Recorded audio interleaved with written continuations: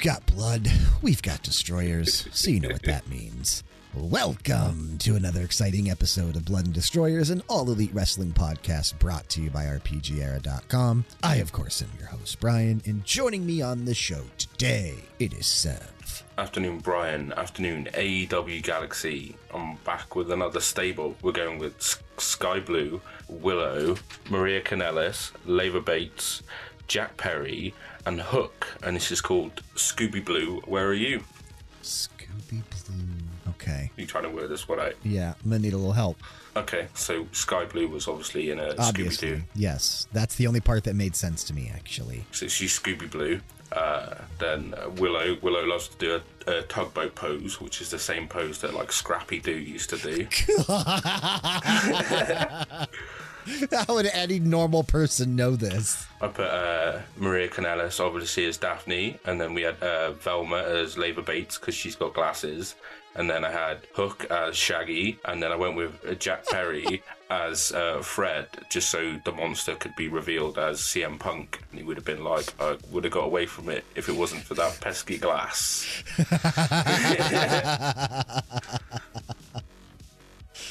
Oh, you're stupid. Yeah, I know. But it's a way to open the show, innit? So. Do you want to tell them the one that was lost to time forever, real quick? I don't even remember it. It was the Addams Family one. Oh, we do Adam Page, Adam Cole, Adam Copeland, Don Callis, and Danhausen. The Addams Family. Yeah, that's what it was. So yeah, we recorded an episode a few weeks ago, but I got really behind and I had some things happen and I forced myself to take a hard reset. So I deleted all of our hard audio for that because I wanted to force myself to remove and just unwind. So we're back now. Hopefully we won't miss any more weeks. We probably will. Actually, I know for sure we will, coming up in about a month and a half or so. But hopefully, you know, things will keep going as they're going, and we'll just keep going, as they say. And I'll just keep saying going. Special shout out to Occam's Laser for the excellent intro theme to the podcast. Go check them out wherever you can find music and people, including YouTube, SoundCloud, Bandcamp, Spotify, Facebook, Instagram, and Twitter. You won't be disappointed. Please take a moment and do us a favor if you'd be so kind. Head on over to Apple Podcasts, whichever app you've chosen to listen to us on, and drop us a quick rating and review. It really does help us out in terms of visibility so that this show continues to grow. And remember, we are on Patreon now as well. Patreon.com/RPGera. Check out our tiers, see what we're doing, and if you feel inclined, toss us a couple bucks each month. If not, continuing to listen to the episodes as they upload each week with wonders as well. And of course, special shout out to current executive producers, Jexax and Sanku. Sev, I'm sure we have a lot of news that we could potentially talk about because it's been several weeks. Is there anything big that you want to mention? We can quickly cover Bound for Glory happened this weekend. Sonny Kiss debuted for Impact. And Ace Steel, he's got a contract with Impact now. They apparently did offer a contract to CM Punk, and he was backstage this weekend. Yes, he was. But yeah, he didn't come out. One Bill Phil, gonna be back to help TNA. Yeah, going by TNA now. Yeah, back how do you to the feel old about school that? name. Do you know what? I really like the name Impact. And I know that like flagship shows still going to be called Impact, but yeah, I kind of it's just called like TNA Impact Wrestling now or something like that, right? Yeah, I'd grown to like really appreciate the name Impact, so hey ho. You don't like TNA? I think it was originally like TNA to be a play on tits and ass. Tits and ass, baby. Look how edgy we are. But yeah, I don't mind it terribly, but I prefer the name Impact. Okay, well, one thing I know is that you're not going to stop watching. No, I'm not. You'll be there. Anything else happen?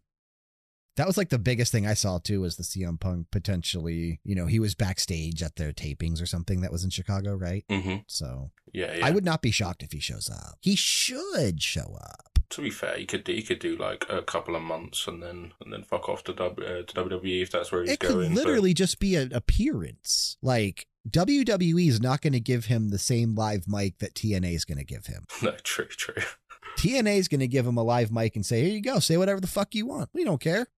we're fucking back. That's what Scott D'Amore said, right? Yeah. You think they're going to be edgier now too? It's edgier than they've been. They're going to bleed more. We're going to see, what's his name? Just bleed out next time. Oh, Steve Macklin. Steve Macklin. Yeah, maybe. We won't get it off PCO. I know PCO's retiring soon. We won't get it from Sami Callihan, because Sami Callihan was backstage at Collision. Like, he's officially left Impact now. Yeah, he's probably going to end up in AEW. Yeah. He's got ties to Mox, so, like, that'd be pretty cool. I would assume he would probably... You think he'd go right into the Blackpool Combat Club? I don't think he'd go into fits. the Black. I think he'd more likely have a feud with Mox, like they'd have a blood feud sort of thing. You don't think him and Mox would form like the Ohio Combat Club? Maybe, but no one wants Ohio, mate. They could also put Wardlow in there. He's from Cleveland. Yeah. If they still had Pillman Jr., they could put him there, but he doesn't go by that name anymore. Yeah, Alexia King. Yeah. Alexa Bliss is from Ohio. Fair. Some other people are from Ohio too. Fair. While we're on the WWE train, I would like to send my condolences out to Tyson Kidd. Like, this wasn't common knowledge until recently. Like, Natalya did an interview. I'm not sure if you've seen this. And someone asked her, like, will Tyson Kidd ever wrestle again? And she basically has explained that he got a break in his C1 vertebrae. So it's known as the muscle hangman. buster, right? Yeah, it's known as the hangman fracture, and it's basically a break just below the brain. So he's never able to take a bump again without risking snapping it again. So yeah, he's never wrestling again, which is sad. Yeah, I thought that was common knowledge. No, I think he's been gone for a while, and he's been gone for years and years. But I don't know if I swear, like, I've known that for like a decade or more. Fair. I've seen it pop up on like news feeds recently of like, oh, Natalya's just done an interview. We now know if Tyson Kidd's coming back, sort of thing. So yeah, I always just assumed there was no way. I mean, that's too much to risk. Like, even training, like, you know, you could mess up still doing some like training, but I know that they're doing that very carefully when he's like getting people in ring shape and that kind of stuff. Also, Brock Anderson is gone from AEW. Biggest shock of the last few weeks. Yeah, no longer on the roster page. Nope. And so is VSK. He's gone as well. Yep. You know, it's probably good that they clean up the roster page, right? Like, they put a lot of people on there that shouldn't have been on there in the first place. Like, some of the people that are just signed to Griff Garrison. Does Griff Garrison need to be on there? Is he actually even signed, or is he just per appearance still? I don't know. I would have said he was signed. Did he get an All Elite graphic at some point? Did we mark out over Griff Garrison back in the day? I don't remember. I don't know, but he did get like a significant push being like with the Varsity Hollywood Blondes. Varsity Blondes, whatever the fuck they were called. Yeah. Yeah. So I would have assumed he got signed at that point. I guess maybe. So I guess maybe. But there were some people that, you know, could have been trimmed. And I think they've been trimming them. I think people are just noticing when they get trimmed. I'm just actually looking now as like, is there anyone else that could be trimmed without it actually being a release? And because again, I wouldn't consider removing someone from the roster page that's on a per deal thing. Like, I wouldn't consider that a release. You're not technically signed. Yeah.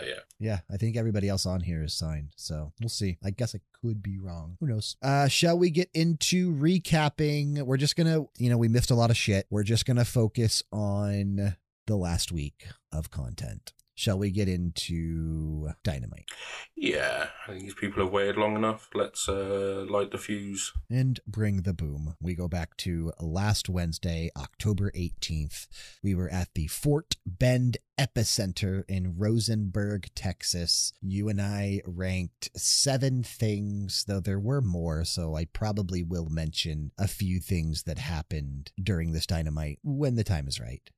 Again, there was significantly more than 7 things on this Dynamite. It was a pretty packed Dynamite. You'll take the highs because you have the segment. I'll take the lows. Are you ready for my number 7? I hated my number 7, by the way.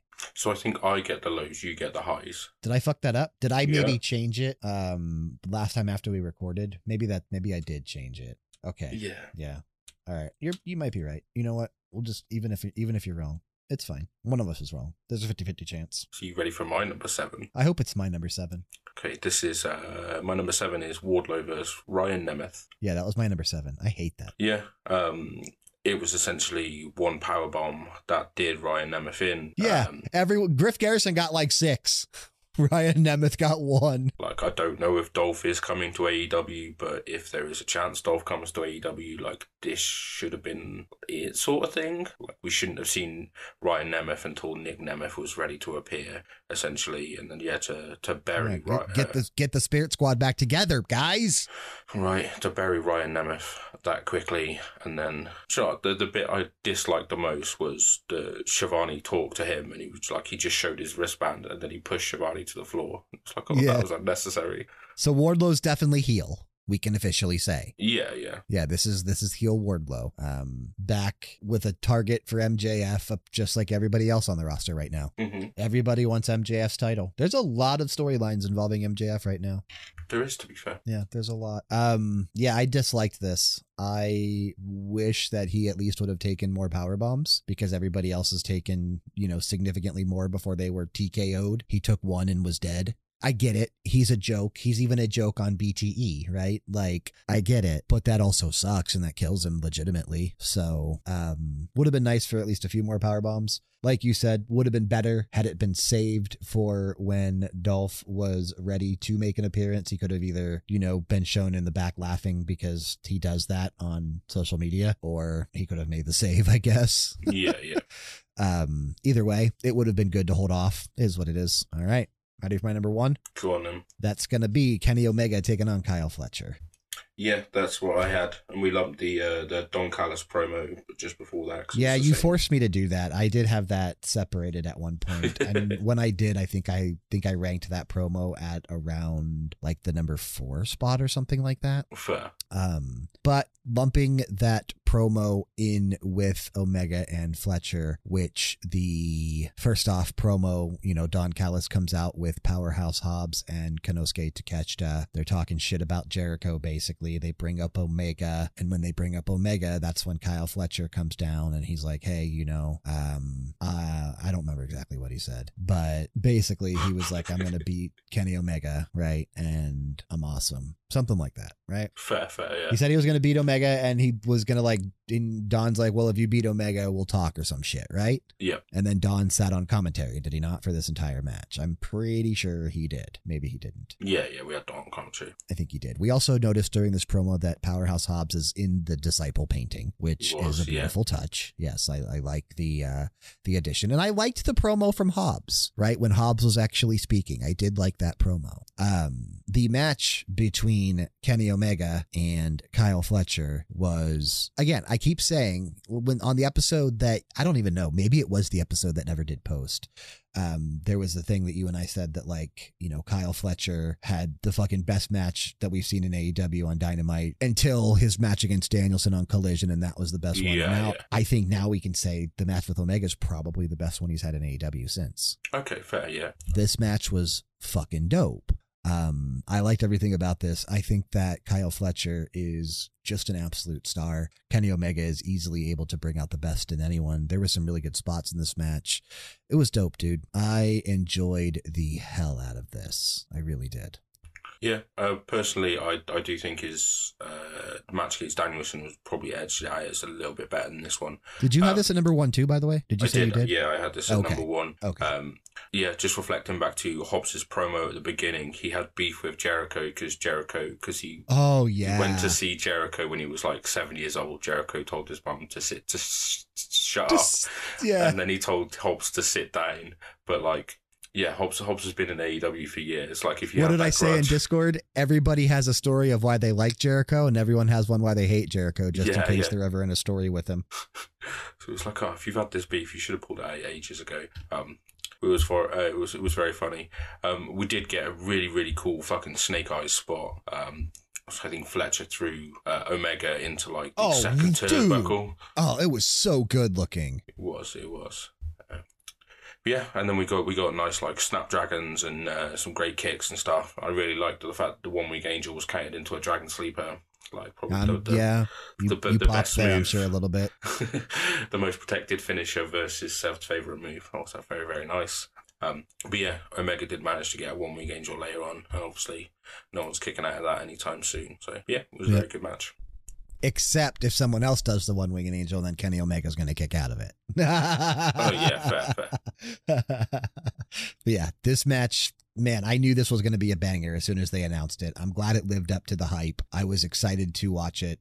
It was awesome, dude. I really enjoyed it. I'm excited to see what Kyle Fletcher does in the future. Yeah, so I don't know whether we missed this on episodes or whether we discussed it on the last one that didn't post, but yeah, it seems like Mark Davis is injured again. Yes. Like he did have a backstage promo and he said, Davis is out again. Yeah. So definitely Fletcher's time to shine right now, just like Dante Martin when his brother was injured for so long, right? Yeah.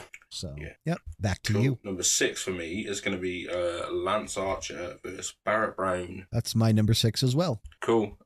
Kicking his opponent to the ring. Exactly. I will never get bored of that. That was a very, very funny line. I think Archer deflected like 2 topes. The second one he converted into a choke slam, and then he got in the ring, threw him around. It was a fun 2 minutes. Do you know what I mean? But there wasn't. Yeah, this was a squash. Yeah. I think I put in the Discord, I laughed, and I was like, oh, fucking hell, Lance Archer's being promoted as Lance Archer's in action. And you were like, yeah, they're in Texas. I was like, of course they are. That's why we get fucking Dustin Rhodes later on as well. They're in Texas. Exactly. Dude, I was dying because the website that I tend to watch the fight feed through, people were talking about Barrett Brown looked basically like the long lost Young Buck. They were calling him like Mick Jackson or Rick Jackson. Because he basically looked like he was cosplaying a Young Buck. Yeah, that's fair. It was so good. Yeah, I enjoyed it. But quick squash. I like seeing Lance Archer. I love his theme. He's a great fucking big menacing dude. Why don't we see more of him? Why is it just in Texas and why is it only in squash matches? I can't answer that. I'm not privy to that knowledge, unfortunately. You would think he'd make a great monster heel in any storyline, but is a good babyface too, because he's hilarious. I don't get it. Yeah, I like Lance Archer. I don't get it. That's fair. I don't know whether his stock has diminished enough that we couldn't put him in the Don Callis family, but maybe just chucking him in a stable is a good idea. Lance and Jake the Snake in the Don Callis family isn't a bad idea. That's fair. I'm thinking like teaming Lance with Takeshita, teaming Lance with Hobbs and stuff like that. Like he'd make a good second or third man, wouldn't he? Yeah, that's not a bad idea, actually. Again, and Jake the Snake is so similar with that, like, menacing mindset or whatever. Like, both of those guys would probably fit very well. Yeah, that would be okay. Number 2 for me is going to be the opening of Dynamite. Switchblade Jay White taking on Pentel Zero Miedo. Number 2 for me, Brian, Penta versus Jay White. Oh, we are on a bit of a roll, are we not? We're gonna fuck it up now. About to fuck it up soon, I'm sure. This was a good opener. I scored it high, actually. I gave Omega and Fletcher 10 out of 10. Okay. And then I gave Switchblade and Penta 9 out of 10. So I enjoyed the hell out of this match, I will say. I do like the antics of what Bullet Club Gold are doing right now. Obviously, the Guns and Juice being ringside with Cardblade, which Cardblade had a title now. He did. You pointed that out in Discord. Cardblade now has his own Triple B or whatever, the Bang Bang belt, which is also amazing. But man, this match was dope. I really enjoyed it. I also enjoyed the promo that Switchblade did after the fact. I'm invested in what they're doing right now because I don't know who's theoretically, because they keep talking about MJF and the mask, right? And I don't think we're going to talk about it, but we got like a quick teaser of it on Collision on Saturday, right? There was like I don't maybe remember where that was in terms of the show, but maybe we would have mentioned it. But either way, it hasn't been forgotten. I don't know who's going to actually be unveiled as Under the Masks because it's clearly not MJF, and I don't think it's the Kingdom and Adam Cole. So I don't know who it's actually going to be. I'm curious to see. So I'm invested in the storyline because it should come to a head as we build to Full Gear. Fair. See, I'm still 100% in on it. Is the Kingdom Adam Cole? I don't think strong. So. Yeah.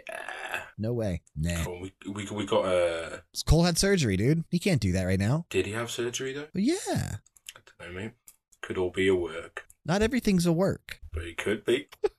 But it could be. We'll see. When they unveil, we'll see. And if it is, then what a great piece of storytelling. But we did have a little segment, before I get to this Jay White Penta thing, we did have a little segment with Roderick Strong at his house. This is where it started off with, I think it was Mike Bennett playing fucking Trapped, doing the Next Strong Take You On. That was very, very cool. But at the end of it, like, Adam stormed off, and Roderick Strong was like, I know what I need to do. I need to make friends with MJF. I need to make friends with the scumbag. So that could theoretically lead back into, do you know what I mean, them befriending MJF to then all turn on MJF sort of thing. Yeah. Mm-hmm.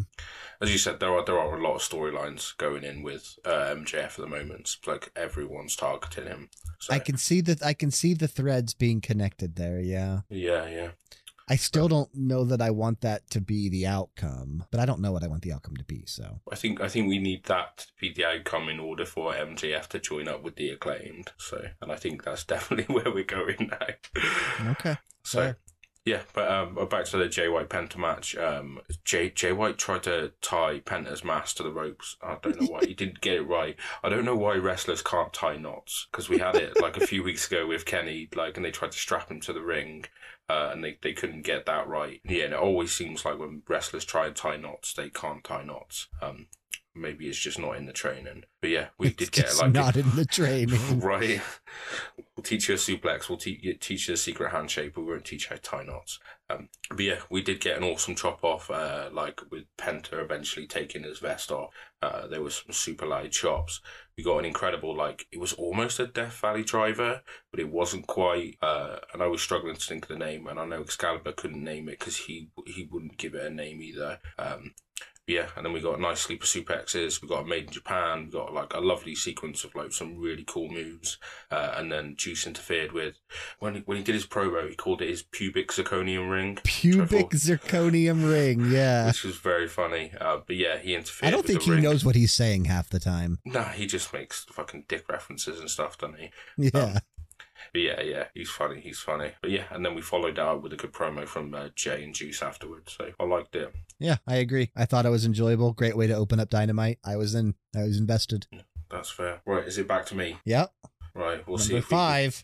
See if we can keep this train rolling. I don't think you're going to have this number 5. Number 5, Sting addresses the fans. That is my number 5. Ooh, can we come back on a full housing? Can we? Well, yeah, I wasn't a massive fan of this, purely for... I thought it was okay. Like, he dropped Buff Bagwell's name. Yeah, I mean, come on. Buff, the stuff, and... Was it the ladies just can't get enough or something like that? Come on, what a great tagline. The Steiners, Lex Luger, Dusty Rhodes, Hulk Hogan, not Hulk Hogan, Ric Flair. Come on now, name dropping them all. Yeah, but I'm pretty sure, like, you can quote me, I could be fucking wrong here. I'm pretty sure Buff's been on Twitter to, like, another one of these people who call AEW full of vanilla midgets. Like, he spoke out about how he doesn't like AEW. Hulk Hogan is obviously, Tony Khan said he will never work in AEW because Tony Khan doesn't like it. As he shouldn't. Yeah, exactly. But still, can name drop him. I mean, he's very, very, very important to Sting's career. He is, yeah, but I'm pretty sure when he said Hulk's name, like, the crowd booed it. Of course they did, as they should. Exactly, so why name drop it? But then, yeah, he did mention Ric Flair, which obviously got a lot of woos. But then, Sting did also say that he loves the smell of the arena, and then we have seen people, like, on Twitter who've been like, people in the arena need to wash because, like, the crowds always stink, so... Yeah, Sting likes the smell of BO. He does, yeah. But then, yeah, I just thought it was weird that he was like, on my first match was at Revolution 2022 or whatever. My last match, I think it was 2021. My last match is going to be Revolution 2024, and it was like, okay, but we got pay-per-view coming up now. Yeah, like, so we're going to get a Sting match at that pay-per-view. We have time to appreciate Sting before he goes away. It's a proper send-off. It's like a Sting farewell tour. Yeah, so that just means we get a Sting wins. Sting wins tour. Fuck it. Just like we get it's his last hurrah. Tour. Yeah, why would you not? No, Danielson's going to lose some matches, I'm telling you right now. But Sting shouldn't. Sting's, he's earned what he's gotten at this point. He was pretty emotional there. The one thing about Sting that you can expect, whatever the fuck he said, right? This time I'm done. Leave me alone. Not coming back, sort of a thing. Yeah, he was like, I'm not going to say the word, but you know what the word is. And then he accidentally said retired. And he was like, oh, yeah, I just said the word. It's like, okay, all right. He's getting old, He is. He's getting old. It's time. It's that time. We knew Sting, obviously, was literally on borrowed time. Yeah. I mean, it's That's time fair. for him to enjoy the rest of his years without knocking his teeth out on tables, jumping through them in front of, a couple thousand people. Fair. To be fair, I thought he was going to come out and say, I debuted at Winter is Coming, and now, like, the winter of my lifetime is coming, and I might retire at Winter is Coming. Okay, You know what I mean? fair. I wonder if that's going to be the name of their December pay-per-view, which is rumored to be on December 30th, Saturday. We did get confirmation that Final Battle Ring of Honor's pay-per-view is on December 15th, which is a Friday. Fair. We have 2 pay-per-views in December, 1 in November. But I wonder if the name of the one in December, it should be Winter is Coming. I like that as a name, but Winter will have already arrived at that point. Winter has arrived. That's the name of the pay-per-view. Winter on arrival. Winter has been coming for several years. Now it's arrived. Fair. Go on then, Brian. Seal the deal. What's your number 3? Oh, we only have 2 things left. We do. We have both of our number 3. So you and I have either Hikaru Shida and Emi Sakura at number 3 and 4, as well as the Dynamite Diamond Ring Battle Royal. Mm-hmm. Ooh.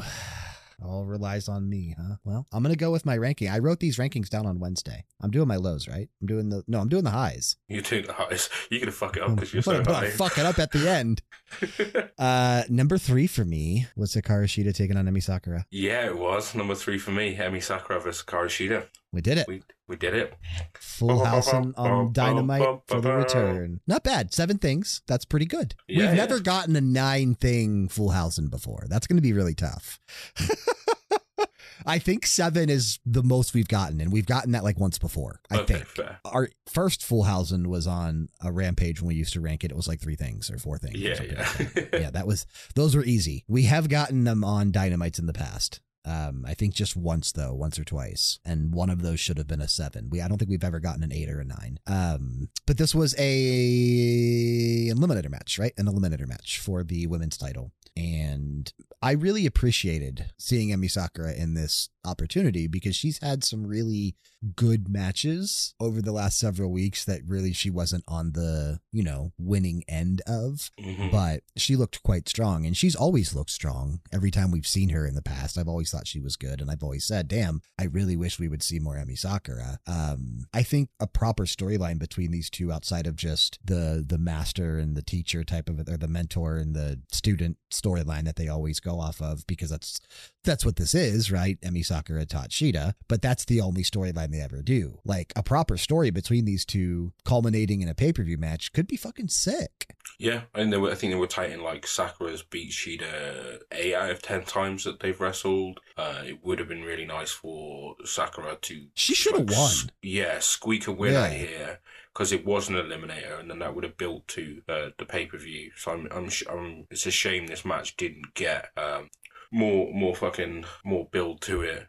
There was a part where like Taz was hyping up Emi Sakura, and he was like, "Oh, she's won 13 titles across 13 different promotions or something," and then he got corrected, and we went to picture in picture, and then Taz was just like chewing out whoever gives him notes, which was very funny. Like Taz, essentially on air just admitted that someone else writes his notes for him.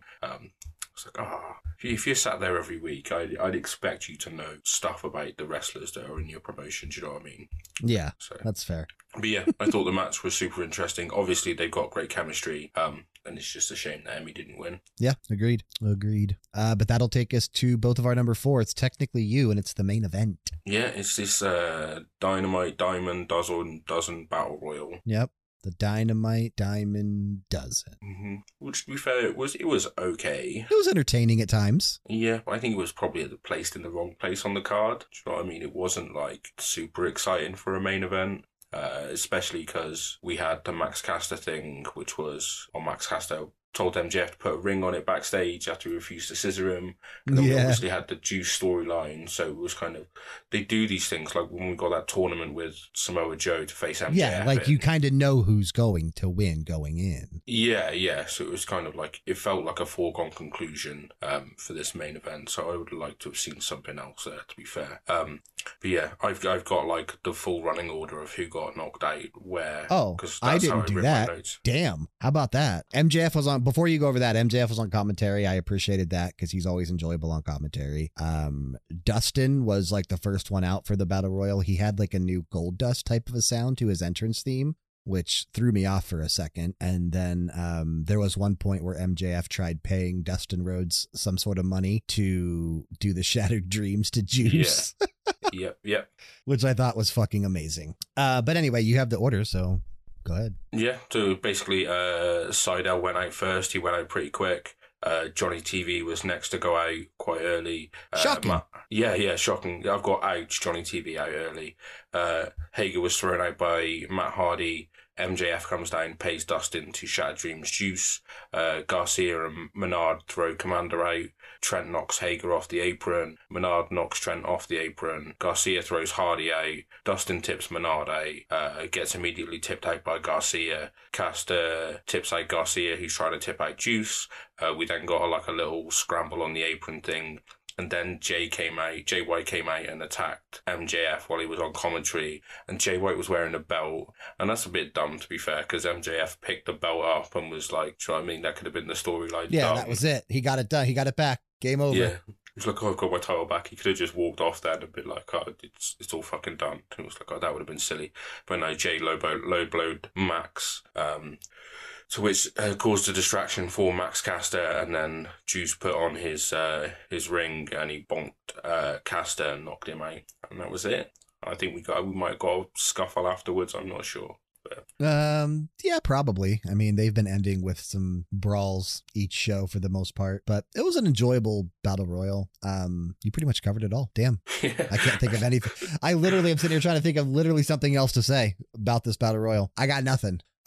So what I'll say instead is before we rank Dynamite, there were a few other things that we did not talk about that happened on this show. There was a backstage not vignette, but it was a pre-recorded interview between Adam Copeland and Renee Paquette. It was touted as a rated R interview, like a rated R response or something like that.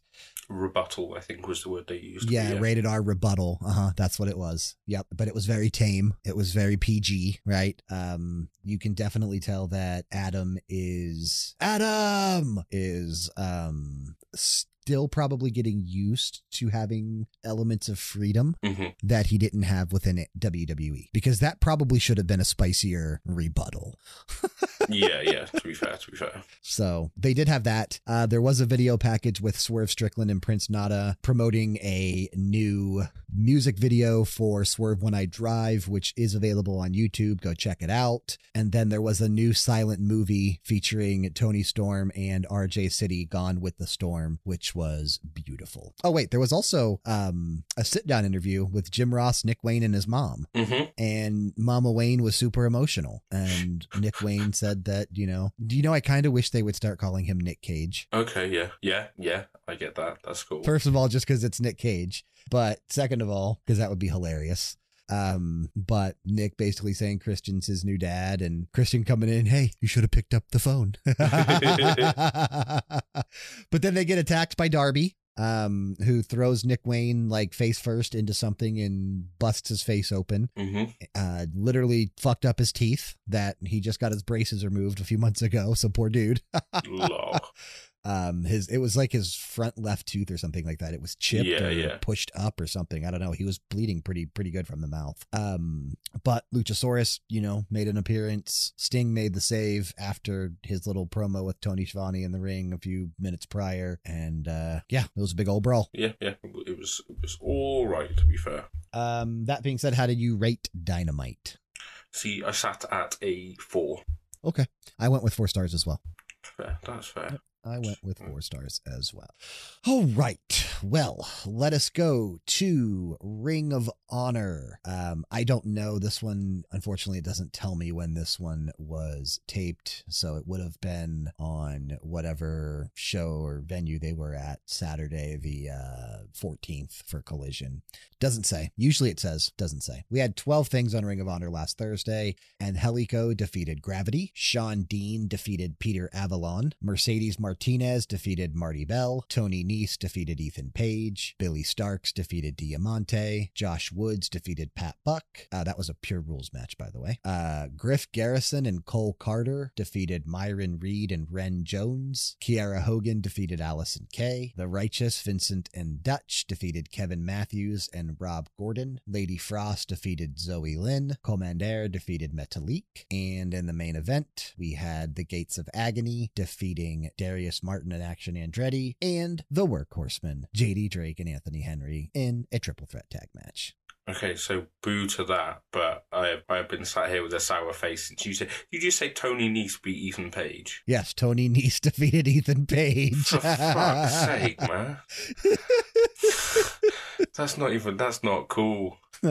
That's not cool. But I did want to bring up, you say Angelico beat Gravity. He did, yes. Angelico defeated and defied Gravity. Yeah, so I seen there was I seen a little clip of a promo, like Angelico and Kingston got face to face, and basically Kingston's challenged Angelico to a ROH World Title match, which, regardless of the fact that Angelico's not going to win, it's nice that Angelico's probably going to get like a decent length match. Oh, yeah. With Eddie Kingston, so that should be pretty good. Their styles are going to clash, though. It's going to be crazy to watch. Like, yeah, I mean, they've worked together, I'm sure, in the past, but yeah. It's going to be an interesting match. But yeah, good for Angelico. Yeah, I like it. Dude deserves it. Yep, dude deserves it. But that was Ring of Honor. I haven't actually watched Ring of Honor in a few weeks now. I'll get back to it eventually, maybe. I definitely want to get back to it before the pay-per-view because I really like their pay-per-views. Like, their pay-per-views are always fucking awesome. Yeah. See, to be fair, most of their week-by-week content doesn't super appeal to me. It seems a lot of like enhancement talent-ish. But when the it's very much the new dark, as we speculated it would eventually be. Yeah. But as you said, like the pay-per-views usually bring it, so they're worth paying attention to. So. Yeah. The pay-per-views right outside of like Dallas or something in December. Jeff said he's thinking about going because he just lives right near there. That'd be cool. If he goes, he needs to tell us. We'll see if we can spot Jeff in the crowd. Yeah, he'll have to take a sign. Sev's a piece of shit or something like that. You know what I mean? I'll allow it, yeah. Something that's easy to pick out. Yeah, fair. Or just like something with stippies. Yeah. Cool. Anyway, moving on to Friday, October 20th, Rampage. This was also from the Fort Bend Epicenter in Rosenberg, Texas. We had 4 things. The first match probably honestly should have been on like a Dynamite or a Collision, right? Like, This was a big enough deal. It got a big reaction from the crowd. It lasted longer than anything on Dynamite this past Wednesday. We had Mystico, who is the original Sin Cara from WWE, but Mystico is his, CMLL luchador name. Mystico defeated Rocky Romero in a 2-1 decision, best 2 out of 3 falls match. They are both champions. I don't know the names of their titles, but they are both champions in CMLL. One's middleweight, one's welterweight. Something like that, yeah. Yeah. And it's dope, dude, that AEW now has working relationships with 2 promotions in Mexico, CMLL and AAA, that fucking hate each other, and they don't work together normally. True. Within AEW, there is a common locker room that these talents can now share. That's kind of unprecedented. But this being in Texas, so close to the border, the crowd was very much behind Mystico. He was super fucking over, dude. It was really cool to see. Good for him. WWE failed tremendously with the original Sin Cara, and then they eventually, they gave it to like Hunico, right? Or something like that. Yeah. After this guy left. This dude is super talented. I'm excited he got to showcase his stuff again in front of an American audience. I wouldn't mind seeing him again. Yeah, exactly what I was going to say. I tuned into Rampage just to watch this match. And they were a little slow at the beginning of the match, but they did pick up and they did work together really well. And it's really nice to see like some CMLL promotion on AEW. It's cool. It's cool that we've got them and we've got like characters from AAA. Whether they cross paths, I don't know, but still. Yeah, I don't know that they could do like cross matches, right? Like, probably not. That'd probably still be something that both sides wouldn't appreciate. But sharing a locker room, that's still a step in the right direction. Yeah. Elsewhere on Rampage, John Silver defeated Brother Zay and Kip Sabian to become the new #1 contender for the AEW International title, which he would get at Battle of the Belts, which we will talk about here in a bit. The Blackpool Combat Club, Claudio Castagnoli and Wheeler Yuta defeated Brian Keith and Exodus Prime in a quick squash match. Cool seeing Brian Keith again. Last time we saw him, it was against Hangman Adam Page. Brian Keith regularly competes in GCW. He's got a good look. I wouldn't mind seeing more of him in AEW either. Has he got like a cowboy gimmick? Yeah. I think so. I think he won. There's like when he win, there's like, the PWI rankings. Yeah. Like there's a black, I don't think it's PWI, but it's like a black wrestler, black indie wrestler, like 500 or whatever. Yeah, that guy won it this year. Oh, nice. Dude, he's very talented. Yeah, I've seen a lot of posts about him. Like a lot of people giving him recognition. So yeah, that's cool. He's somebody that Tony Khan should absolutely give a look to and potentially bring in more frequently. Nice. Main event, Ruby Soho defeated Sky Blue. This was the debut of her Scooby-Doo Sky Blue outfit. Yeah, Scooby Blue. Her name tag on her collar says SB, but that's because that's her initials. Sky Blue. Yeah. But cute gear. Decent cool. match. Decent match. Kind of knew Ruby was going to win. I was really hoping Sky was going to win. I like it because I like dark things, but I don't know what they're doing with this. Are they doing like a coven of witches that are going to be following Julia Hart around? That would be awesome, to be fair. Because, I mean, we have Sky, who is slipping further and further to the darkness, right? Willow, who they even mentioned it on commentary, like, she's like 50% less bubbly than she was, but she's not as bubbly as she used to be. Like, she's slipping too, right? But some things happen we will talk about probably later. That would be a cool little thing to do, like a little coven of witches. Yeah, so I think I said it on the episode that I would like to see Sky Blue with dark hair like that. Yeah, that'd be sick. Yeah, like Willow and Sky aren't really doing anything else, so it's a good idea to like just turn them and put them with Julia Hart.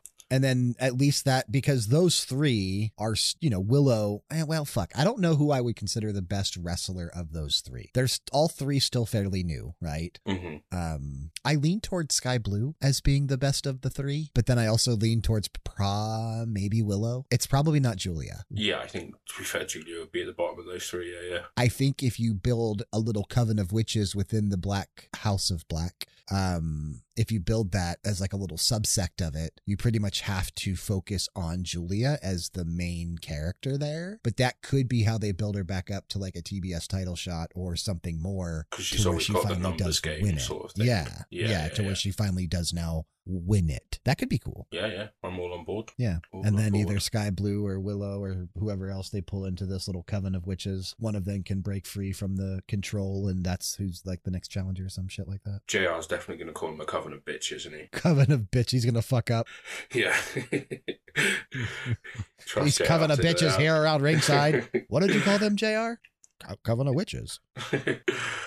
That was Rampage. Let's move on to Collision this past Saturday, October 21st. From the FedEx Forum in Memphis, Tennessee. You and I once again ranked 7 things. I have 0 notes on this one. No, that's okay. I have not that great of a memory. We will flip. You will take the highs. I will take the lows. Are you ready for my number 7? Can we do it again, back to back? No, absolutely not. You don't think we can? No, you definitely won't have the same as me. All right. Number 7 on my list is FTR taking on Bad Thad Brown and Darian Bankston. Yeah, number 7 for me was FTR taking on, I just got Mustache, because that's all I could remember about them. Off to a good start. This match lasted all of 1 minute and 9 seconds. There were theoretically 4 squash matches on Collision this past Saturday. One of them was an unnecessarily elongated squash match, but it was still a squash match. And there were 4 of those. This Collision felt weird to me. But either way, it was a squash match, and I don't even remember what happened. So, number 7. All my notes I've got is, thank fuck, the House of Black came out. Yeah, I wasn't interested. Oh, you know what? That was the saving grace of Collision, is that they fucking just ran rampant throughout the entire show, attacking everybody. I love it. Keep doing that. That at least made it entertaining, because otherwise this was not. That's fair. Yeah, I wasn't interested in seeing FDR squash some random jobbers. So when I think the lights went out, and then the House of Black sort of attacked them, and I was like, cool, I'm all right with that. Yep. So that saved me from giving it a 1 star to a 5, a 1 out of 10 to a 5 out of 10. So we got our number 7, Sev. We can keep this up. Come on. We can't. Number 1. There's an obvious choice. Number one, obvious choice. Yeah, the number one's obvious choice, but my crystal ball's telling me you ain't doing this one. You ain't doing the rest of the ranks right. Number one is obviously going to be Andrade El Idolo versus Bryan Danielson. Absolutely. That is number one. This was a banger. I gave this a 9.5 out of 10. Just for reference, I gave it a 10 out of 10. I gave Jay and Penta 8.4, and I gave Kenny and Fletcher like an 8.6. I gave Jay and Penta a 9 and Kenny and Fletcher a 10 as well. Fuck it. Give me that great wrestling, Sev. Shoot it into me. But yeah, this match was given the correct amount of time. It was given a fair amount of time. 18 minutes and 49 seconds. Nice. It was like the first half hour of the show almost. It was, to be fair, yeah. I like the McGuinness was calling Danielson a stinky son of a bitch. That was funny. The speed. He was on something, by the way, last Saturday. It was beautiful. Yeah, he was ripping into people. I think half of my notes for Collision, to be fair, are Nigel said this. What a fucking laugh. My brethren. Right, yeah, you're doing me pride there, Nigel. But yeah, the speed on Andrade's split-legged moonsault was beautiful. That was very, very cool. And yeah, ending like a couple of like, there were like reversal counter roll-ups, and then eventually like the crucifix roll-up got Danielson eventually squeaked it out, yeah. Yeah, which was pretty cool. And then after that, like the lights went out, and then he came back on, and Malachi stood there, and just the crowd fucking decked him. And I was like, yes. Yeah, and then we got Black Mass, which was really fucking cool. I'll take a Danielson Malachi match. That's very, very nice. Yep, absolutely. This match was amazing. And I also liked later in the show when they had CJ Perry go up to Andrade, kind of like offering her services. And Nigel's like, I can think of one person that's not going to like that, and it's not Miro. Oh, yeah. Talking about Charlotte. Yeah, Charlotte Flair, yeah. I thought that was funny. Glad CJ's there. Glad they're doing something with her. They're doing something. Yeah. But yeah, this was obviously the right call for number one. You made a smart decision. This was an incredible way to open up the show. It would have also been an incredible main event to the show, but I get why they at least they try to put, right, the most exciting thing or what they want the crowd to tune into most at the start, because start hot and then go from there. Nigel McGuinness also made a reference to Zach Gowen, and I don't remember why. Okay. Do you remember that? Do you remember Zach Gowen, first of all? The guy with one leg, wasn't he? Yes, but there was something that happened during the match, and he was talking about Zach Gowen, and I don't remember why. But he did, and I thought that was hilarious because it's 2023 and we're still talking about Zach Gowen. Like, I wonder how he's doing. But yeah, this was a freaking dope match, dude. Dope match. And they beat the hell out of each other. You could tell by both of their bodies at the end, right? They were hitting the shit out of each other, but they were having a lot of fun. Yeah. I think Andrade had like bruising like halfway through the match. It's like, yeah, they were going for it. It was nice. It's one of those things that, you know, both guys just fucking love. Fair. Just beating on each other. Right then, Brian. All right. Number 6 on my list, right? You can't have fucked this up. Okay. Yeah. Number 6 on my list is the Guns taking on the Outrunners. No, that's number 5 on my list. Come on, Sev. Come on, Brian. It's the fucking Outrunners, man. Yes, it is the Outrunners, but they only got 2 minutes and 2 seconds to outrun around the ring. They got squashed by the Guns. We got the Outrunners and we got the Guns. Yeah, but they got squashed. We had back-to-back squashes. We had 2 matches in the span of like 3 minutes. Yeah, that's fair. I got in my notes. It's we're getting the cool jobbers tonight. So that was fun. I thought we could have had a bit more juice. Like, we didn't get juice here. It was just the Guns and Jay White. And then yeah, Nigel made a reference, obviously, because Juice and Max Caster intertwined a little bit. Nigel made a reference that Caster's been eyeing up MJF's ring for a while. Yeah, very, very cheeky reference.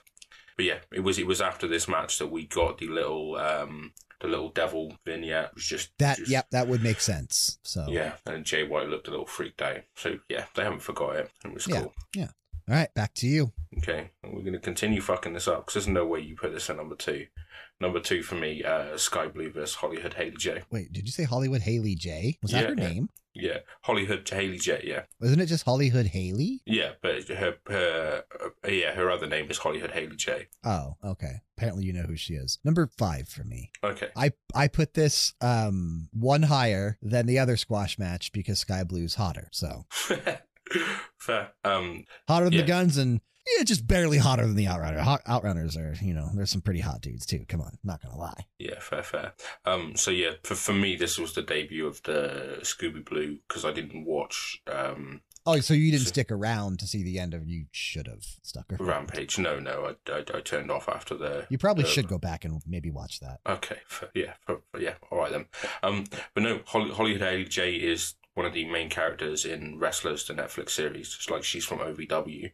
She's like one of the focal points. Oh, that's sick. Okay. Did not notice. But I mean, they were in Memphis, so I guess that would make sense. Yeah. So obviously I've watched the entire of Wrestlers. It's a really good show.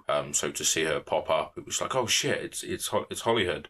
And I thought like the 2 minutes she got in there, she did work quite well. She looked a little vicious at times, and it was like, they didn't seem like they were, as you say, wrestling underwater. So if that was her 2 minutes to shine for TK, then I think she did fairly well. Yeah. Okay. So yeah, I don't know number 2 well, but I get it. That's why I put it higher than the other squash match. Yeah. So I think for people who haven't watched Wrestlers, it would have been just a random squash match. But for anyone who has, it'd have been like, oh fuck, we know that person.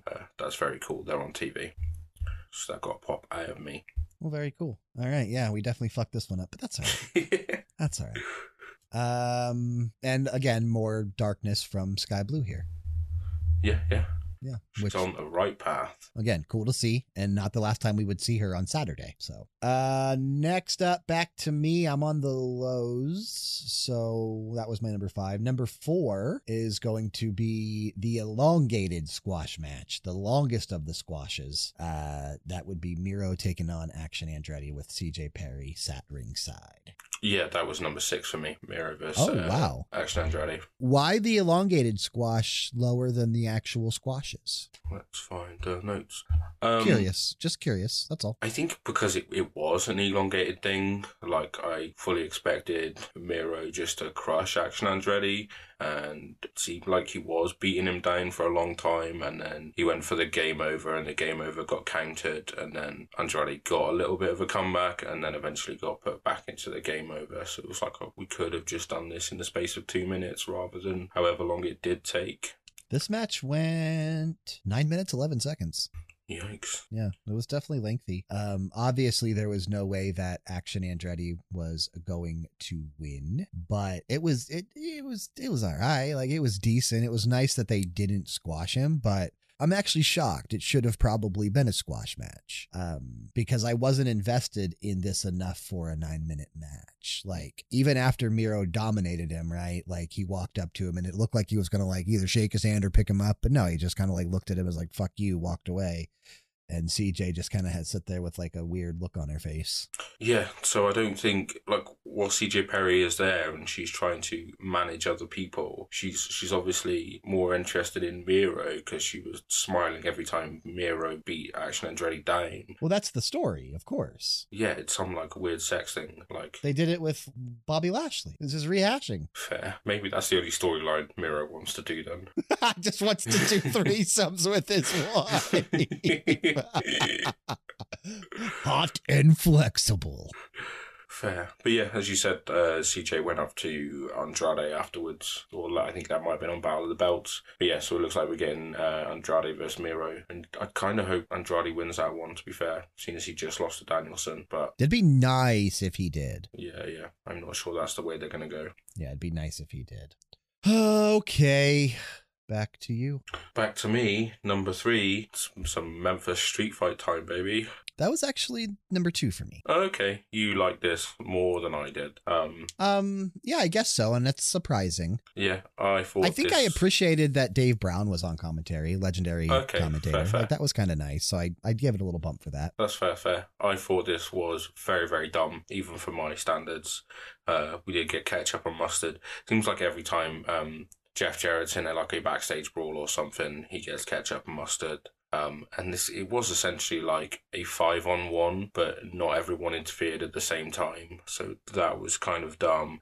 We did get a cutter through a table from Jay Lethal to Eddie Kingston. Satnam did the guitar shot. He which was did. cool. There was a weird spot where Kingston was just like bashing himself on the head with a trash can. I assume to like fire himself up or something. Yeah. We did get a bit of blood. We did get some funny spots, but yeah, overall, I thought this was fairly dumb.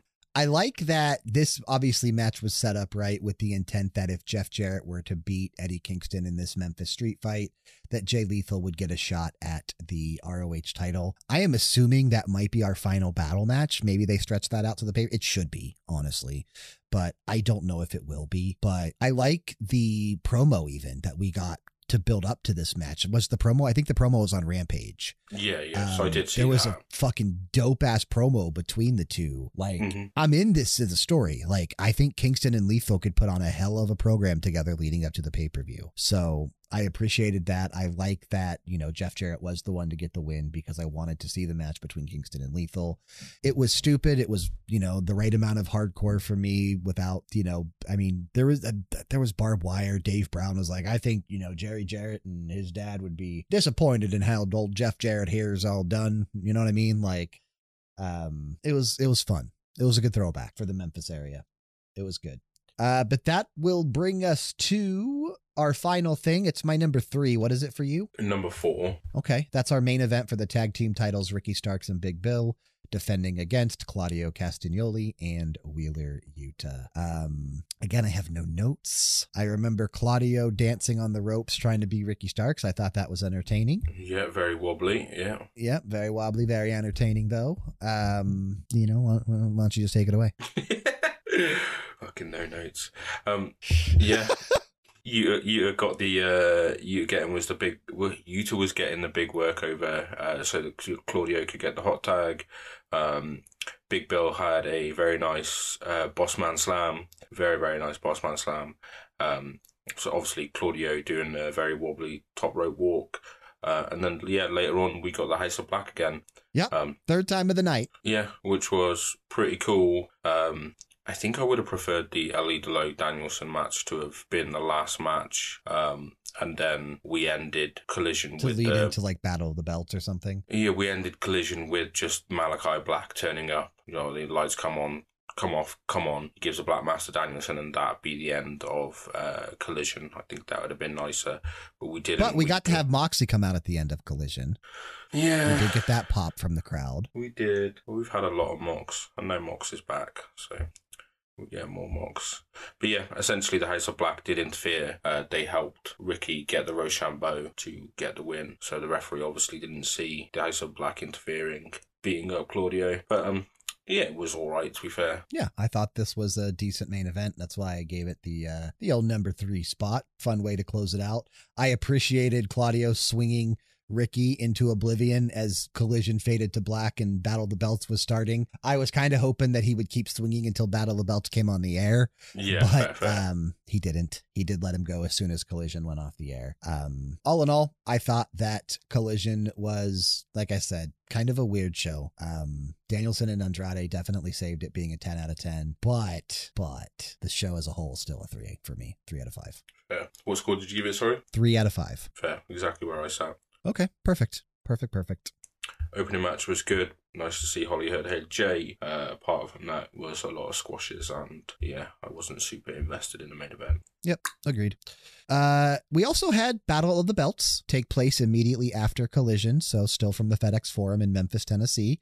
There were 4 matches. You and I did not rank these, so we're just going to go over it like we do Ring of Honor Rampage.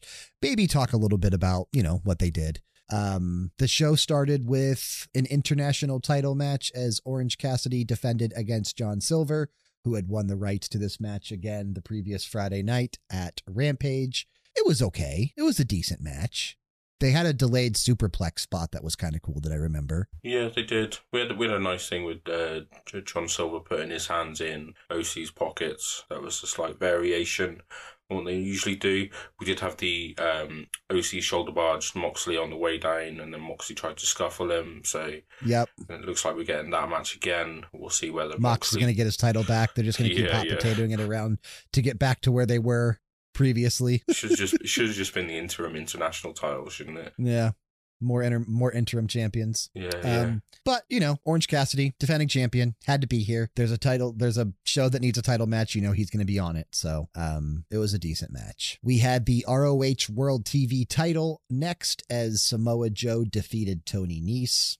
This was a squash. Yeah, why don't you just say it was a squash? Yep. Tony Nese, you know, defeated Ethan Page the previous Thursday on Ring of Honor. And then Joe just fucking decimated him here. Why? Makes me wonder if TK's booking ROH or if someone else is booking ROH. Yeah, I don't know. I guess that's probably. Wonder if maybe like Christopher Daniels or someone is booking Ring of Honor. I don't know. I don't know. Samoa Joe did have a nice promo though after this quick squash, and you know made his intentions known that he is not done with MJF either. So he is also targeting MJF. Fair. More matches for Maxwell. We had the TBS title match next. Chris Statlander defended against Willow Nightingale. This was where they said that she was like 50% more bubbly than usual. If I was ranking things, this probably would have been my number one on Battle of the Belts. Yeah, so I've ranked them. I put Statlander, Willow at number 1, OC Silver at number 2, the Acclaimed match at number 3, That's and then exactly what I would have had. Joe and Nese at number 4. Yeah. Yeah. Those would have been my exact rankings. So we can count that. Fullhausen, 2 out of 3 tonight. That's exactly what I would have had. This was good, right? And I like the storyline potential of what they're doing here with Willow and Sky Blue. You know, after the match, Statlander wanted to shake Willow's hand. Sky came down, was like, no, don't do that. But then she ended up doing it anyway and then walking away. So like, you know, the darkness hasn't affected her as much as it's affected Sky Blue yet. I like what they're doing here. It's interesting. I'm invested. I want to see more of it, but I want to see more out of Statlander's title reign too, because it's starting to get boring already. Yeah, so I did watch Battle of the Belts, but I had it on in the background. I was playing some Mario Wonder. But yeah, we Statlander did a big backflip off the apron. That was cool. And then we got a cannonball into the steps. It's cool. And then Statlander did a big DDT. And it's at this point, yeah, I had an epiphany. Every wrestling move is just a variation on a DDT, isn't it? Like, you give me a move. A dragon sleeper. Okay, so that's basically like you go to do a DDT and then you turn them around and you choke them and you lie back. Okay. Like, give me a figure 4 leg lock. Yeah, so you go to do a DDT and then you knock them on the floor and then you lock up the legs. Yeah, but you don't have to go to do a DDT. Because so no, anyway. you could just do a suplex. And they're on the floor, and then you just pick up their legs. Yeah, but Flawed logic. A suplex is just a variation of a DDT. You just don't drive the head into the mat. You lift the body over. That's fair, but after the variation of a DDT move, you then have your opponent on the mat. You can just pick up their legs and even put a sharpshooter in or whatever, without having to first think of even motioning for a DDT. Okay. Anyway. We had a big spot off the turnbuckle, which Tony Schiavone said was an Avalanche Death Valley, but it wasn't quite. It definitely wasn't a Death Valley. It was definitely a variation of a DDT. And then Statlander hit a 450 DDT variation for the win because she was never going to get. Everything is a DDT. She was never going to get Willow up for the Saturday night DDT slam, was she? It's so stupid. Yeah, this match was enjoyable. I enjoyed it. Yeah. It was fun. The main event of Battle of the Belts 8 was for the trios titles. The Acclaimed and Daddy Ass put them up on the line against Dancing Danny Garcia, Daddy Magic, and Cool Hand Ange. I hope they start calling him Dancing Danny Garcia. That would be what I would call him. The match was entertaining. You know, is what it is. I don't think it needed to be the main event, but I don't know what else would have mattered as the main event. Statlander, Willow would have been fine, but this was okay. I like Daniel Garcia finally getting to do his little dance, even though it did cost them the match and is going to be, you know, used in storyline fodder as to the reason why they lost. But it was all right. It is what it is. It was okay. I like the interaction between Cool Hand Ange and Ruby Soho backstage before the match, actually. Yes, I don't know whether they're gonna. It'd be an idea to pair them up, make them sort of like, yeah. that might be a direction to go with them, because I know Ruby's got a title match next week, but it doesn't seem like it was necessary to give her a title match. But she is kind of directionless. But yeah, the match itself was okay. We did get, was it Grizz the Bear? Yeah, the Memphis Grizzlies NBA, because the basketball starts on this week, Tuesday. Mm-hmm. So they had the mascot there. He'd scissored with the Acclaimed and Daddy Ass. He did, yeah. That was a bit of fun. And then we did get a few good pops. Like, we got a pop for when Daniel Garcia danced, and we got a pop for when Billy Gunn started doing the suck it sign. Yeah. But yeah, it was all right. It was what it was. Don't think we need to assign a star rating to Battle of the Belts, should we? Yeah, go on, just for posterity. Okay. I will give it then. We'll give it 3 stars. Okay, we're going to disagree. I'll give it 2.5. It wasn't bad, but it wasn't essentially necessary. Fair. That's fair. All right, looking ahead to this week so we can get the hell out of here. We have Dynamite and Rampage from the Lucaris Center. I'm probably saying that wrong. In Philadelphia. It's going to be a fun show. We have a lot of things already confirmed for Dynamite. Tony Khan has a special gift for Sting that's being hyped up. Supposedly it's pretty emotional. We'll have to see what it is. Renee Paquette has a sit-down interview with Chris Jericho. Rob Van Dam and Hook will be in tag team action together once again, which is kind of nice since they're in Philly, right? The home of EC Dub. Yeah. The women's title will be on the line as Hikaru Shida defends against Ruby Soho, as you just mentioned a few minutes ago. The Ring of Honor 6-man tag team titles will be on the line as the Hung Bucks, the Young Bucks and Hangman Adam Page, defend against the Hardys and Brother Zay. That honestly should be a fun match, hopefully. Fair. This is incredible. Bryan Danielson and Claudio Castagnoli are taking on Orange Cassidy and Kazuchika Okada in tag team action. That just blows my fucking mind. We've got Okada on the show. Yeah, let's just drop him in a tag match. Blows my fucking mind. That's incredible. And then, I don't know, that could be the main event, but this also could be the main event. The Dynamite Diamond Ring on the line, MJF defending against Juice Robinson. This is a good-looking Dynamite on paper. Yeah, to be fair, if I have to make a wild prediction, just because I like making wild predictions, I hope Sting's gift is Tony Khan brings out, obviously, the gift. Sting unwraps it, and TK's like, this is my baseball bat. You signed it for me when I was 8 years old. Sting's like, oh, that's really cool. And then he turns around, TK bonks him on the head with it, and then gets on the mic, and he's like, you're not leaving till I say you can leave. And then that's our feud. We get 4 months. And Steve Austin and McMahon, eat your heart out. We've got Tony Khan versus Sting. Yeah. That's what I'm going with. God, you're dumb.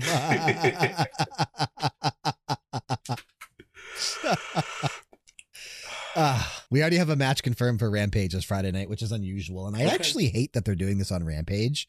This is like the Rampage feud, even though you'll notice that there's never been a match. It's just all been vignettes and backstage shit on Rampage. Mike Santana is taking on Ortiz in a grudge match on Rampage this Friday night. Oh, okay. And then nothing is confirmed yet for this Saturday on Collision, actually. And Collision will be from the Mohegan Sun Arena in Uncasville, Connecticut. Yeah, I would have put Santana Ortiz on Collision, to be fair. I would have too, yeah. I don't know why they didn't. Why put that on Rampage? That's big enough.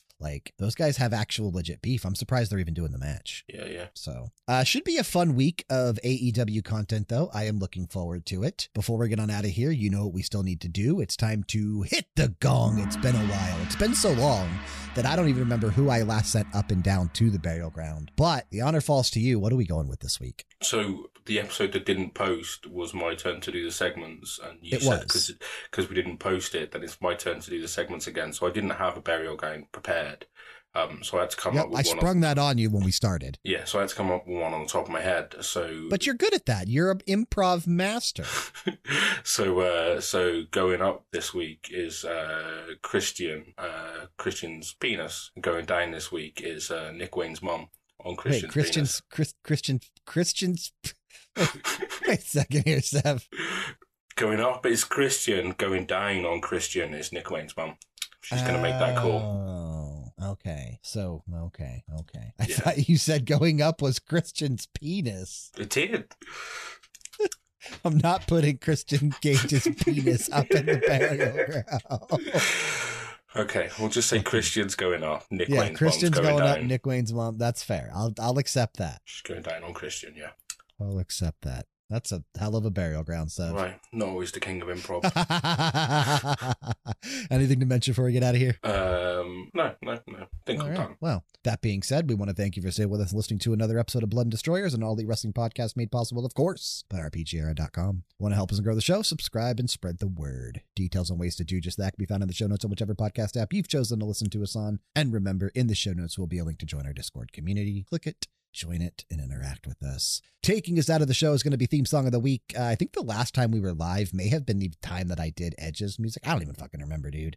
The last time we posted an episode. But the honor falls to you. What are we going with to close out? So this week we're going to go with Mystico, because it was nice for some CMLL promotion, and hope to see a bit more of him. So yeah, going to give it to Mystico. All right. I like it. His theme does not have an official title. This is the music that he uses in CMLL, so we are going to close out with that. Again, this is Mystico's theme. Now hit the music.